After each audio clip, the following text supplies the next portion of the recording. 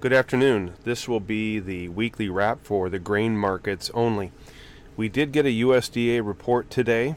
The market was expecting a slight increase in the carryout in corn and beans, and they did increase the corn carryout by lowering the export demand as expected, but they did not change the bean carryout. They did not reduce exports. Probably makes sense with the huge run in soybean export sales we've had to China here over the last several weeks, with Wednesday reporting the largest soybean export sales day in 3 years to China. So, really no great volatility related to USDA data on the grain complex. They didn't really touch the wheat balance sheet either. Market was looking for a drop in Argentinian wheat, corn, and bean production, but all they changed was just the wheat production. They left corn and beans unchanged. And with the weather that we've seen down there, we're expecting a severe drop in corn and soybean production here eventually. But the market, the USDA, is typically very slow to make those changes. We've seen in soybeans in particular, like I mentioned, China is very, very large buyers of soybeans from the United States here over the last several weeks, and it's reported that they will remain active through January until Brazil starts their harvest. Crush margins here domestically, while they're down about $1 a bushel, are still sitting at very high, near record levels. And now with the Argentinian crop burning up, those crush margins should remain elevated. Remind you that Argentina doesn't export very much in the way of beans. They export finished products. They export meal and oil. And so, of course, if their crop shrinks, so will those finished product exports, keeping our crush margins very high. We are ourselves expected here in the next year and a half to 2 years to expand U.S. crush capacity some 200 to 300 million bushels. So with new plants coming online all the time, domestically here we're going to keep a bid under these markets for the crush side of things. We did hit our technical target at 14.85. That should have allowed anybody that was undersold on beans to get caught up and get to that 60% mark. Now the question on beans is, do we have enough fundamental data to get to that next target at 15.40, which is the gap? And I think we do. I think the combination of strong Chinese purchases and a shrinking Argentinian crop will give us a quick shot at those levels, allowing us to get to that 80% sold on beans. Now, for me, historically, it's very unusual to be this heavily sold this early in the marketing year, just because we have so much volatility coming at us, and we'll talk a little bit more about that later. But for a lot of you, these are very, very good prices, and getting 80% sold makes sense. Some of you at 15.30, 15.40, this will be good enough, and you'll be done for the year. And again, I'm not going to blame you for that. These are record high prices for us this early in the marketing year. And it'll do a nice job managing risk for the corn position that has suffered here over the last several weeks under the weight of lack of export demand, under the weight of the wheat market that's been getting hammered pretty aggressively here, and corn has suffered with that as well. The corn balance sheet, again, we did lower exports, did build the carryout a little bit. We're still grinding quite a bit for ethanol. We're still feeding a lot as there is nothing to feed for wheat or for milo. We just don't have enough to replace corn in the western corn belt, so demand remains very, very strong for feed, and that's not going to change all year long. So in my opinion, nothing fundamentally has changed about corn, the fundamental position and the fundamental value for it, other just than the perception by managed money that they need to sell it and lighten their position, and that's what we've seen here going into the end of the year. So the financial side of the value of corn is down, but I think fundamentally we're still very, very strong. I think after the first of the year, our exports will pick up. I think Europe will be in buying U.S. corn, and that'll certainly get helped with a weakening U.S. dollar. I think the merchant ownership, the merchants of the United States, the ADMs, the Andersons, the Bungys, the Cargills, are sitting on a disproportionately smaller inventory of corn than they do historically. and so they're gonna get cleaned out a little bit quicker than normal, and that's going to lead to a lot of volatility in the corn market after the first of the year.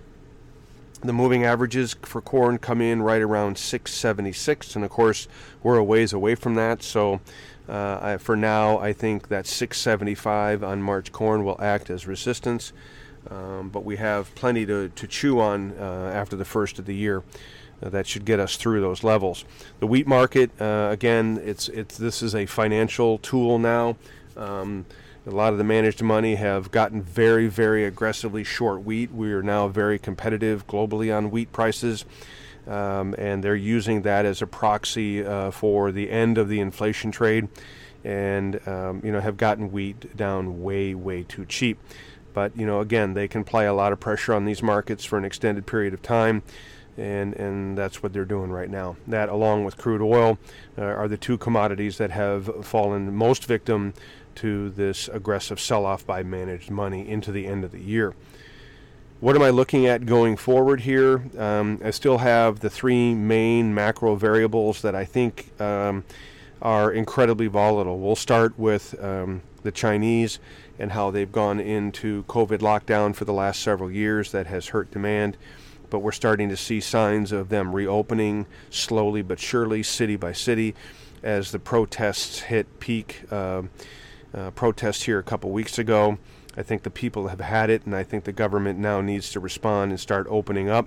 I think there are a number of companies that have lost out on supply chain, Apple being one of them, have notified the Chinese that they're going to start moving some of their parts and origination of manufacturing out of China as a result of these lockdowns, and I think China needs to take a different course.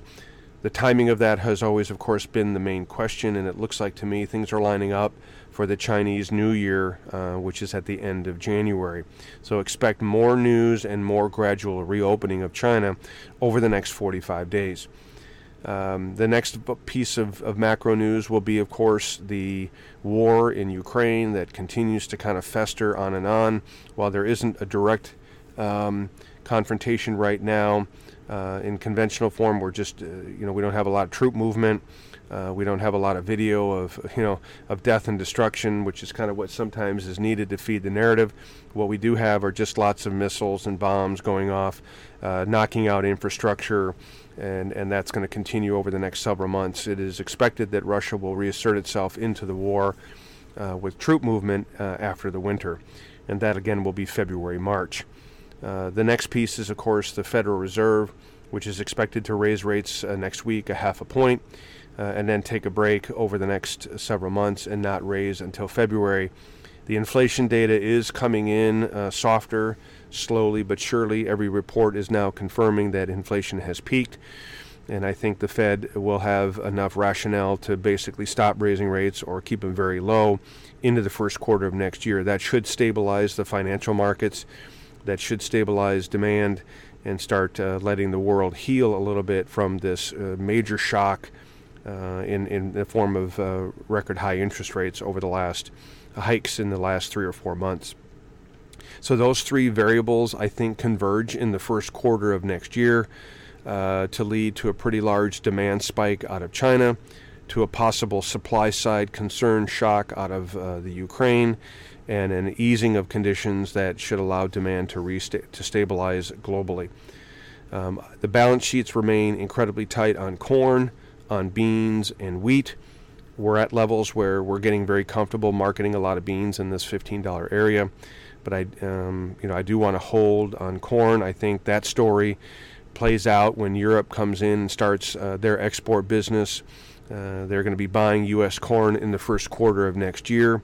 Right now, Brazil is slightly more competitive than we are, but they'll be cleaned out here pretty quickly. And so we should see a resurgence in U.S. exports in the first quarter of next year. That will stabilize the corn market. We'll have very strong feed demand all year long. So I'm still looking for $7.50 corn eventually sometime next year. The wheat market is done some massive technical damage. It's going to take a while to heal that up. But long term, I'm not particularly worried about the wheat market. We've just got a lot of managed money in here using wheat as a proxy against all other commodities on the short side.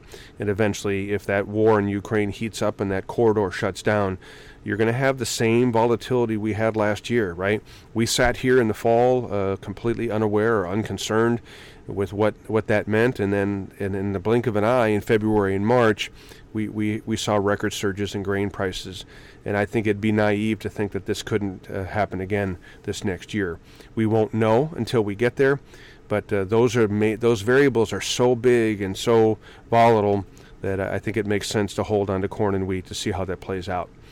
All right, these are my opinions and not those of ADM or ADMIS. Have a wonderful weekend. We'll talk to you soon.